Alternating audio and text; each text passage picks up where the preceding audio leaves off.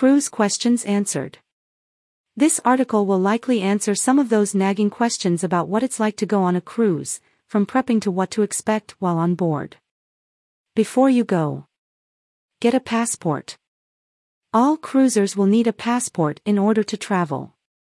Even British people touring the British Isles must hold a valid passport which conforms to the entry requirements of each destination visited. Best time to book a cruise. The best time to book a holiday is generally as far in advance as possible. The booking sweet spot, also known as the wave season, is from January to March. This is the period when a lot of popular cruises first go on sale and travelers can get the best deals, as fares often rise as the ship fills up.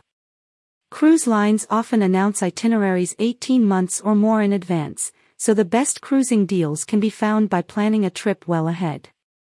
Planning a cruise holiday early is especially important if there are specialist needs in terms of the type of cabin or stateroom. There are usually only a very small number of family cabins or interconnecting cabins on board even the most modern of cruise ships, so it pays to book early to secure the accommodation needed. The same is true for disabled or solo traveler cabins. Types of cruises. With so many options available, choosing the right cruise line can make all the difference. Consider traveling partners, budget, experiences desired from a cruise, and dream destinations.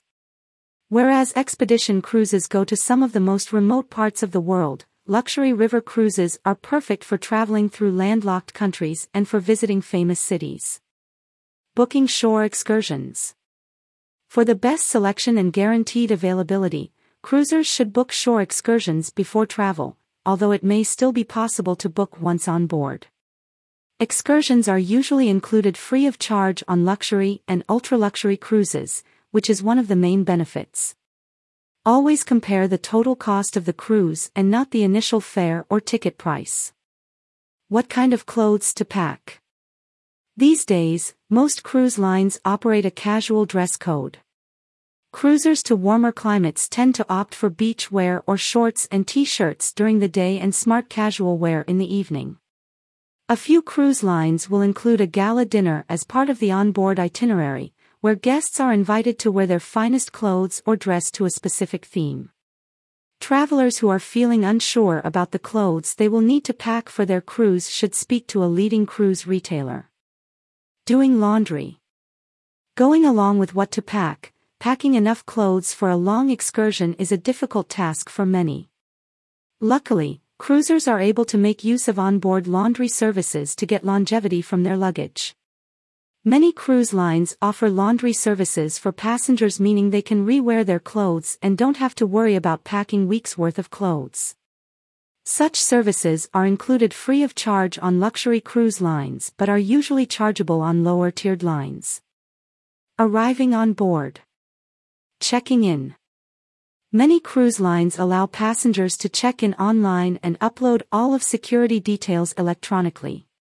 This is also where vaccine proof can be provided if required for the countries being visited. Many cruise lines have their own mobile phone apps to allow passengers to easily update this information. Once check-in is done, cruisers are encouraged to simply unpack, sit back, and enjoy the experience. Be prepared for the muster drill. The muster drill is a mandatory safety exercise which all passengers will have to take part in after boarding their cruise. Under maritime law, each cruise line is required to hold a safety briefing before departing. The drill familiarizes all passengers and crew with the muster station. This means everyone on board knows what to do in case of an emergency. Paying for things on board. Every cruise line handles onboard payments slightly differently. As a general rule, purchases are made using a cruise card, a multipurpose credit card-sized card which also acts as an ID and room key. Some lines will give passengers a bracelet which allows them to pay as well. Increasingly, mobile phone apps are allowing people to book chargeable aspects of their cruise too, from restaurant reservations to cruise excursions. Mobile phone apps can also be used to operate cabin-based technology such as curtain blinds and televisions. Entertainment included. Typically with luxury and ultra-luxury cruises, all entertainment will be included within the cruise package with the exception perhaps of the casino, if available. Although popular on U.S. cruise lines, many smaller European ships will not feature a casino at all. Getting back from shore excursions. If a cruise line organized excursion is booked, the ship will wait for passengers to return even if late.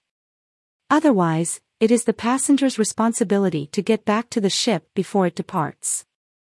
Always make a note of the ship's contact details plus departure time and make sure when booking any non-cruise organized excursions to allow plenty of time to get back on the ship.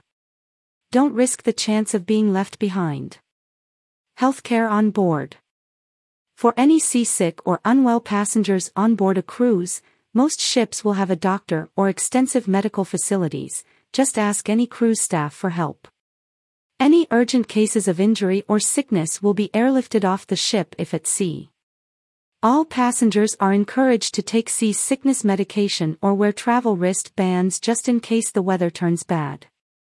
Thanks to Panache Cruises for sifting through the most burning questions potential cruises passengers have to provide these answers. More news about cruises.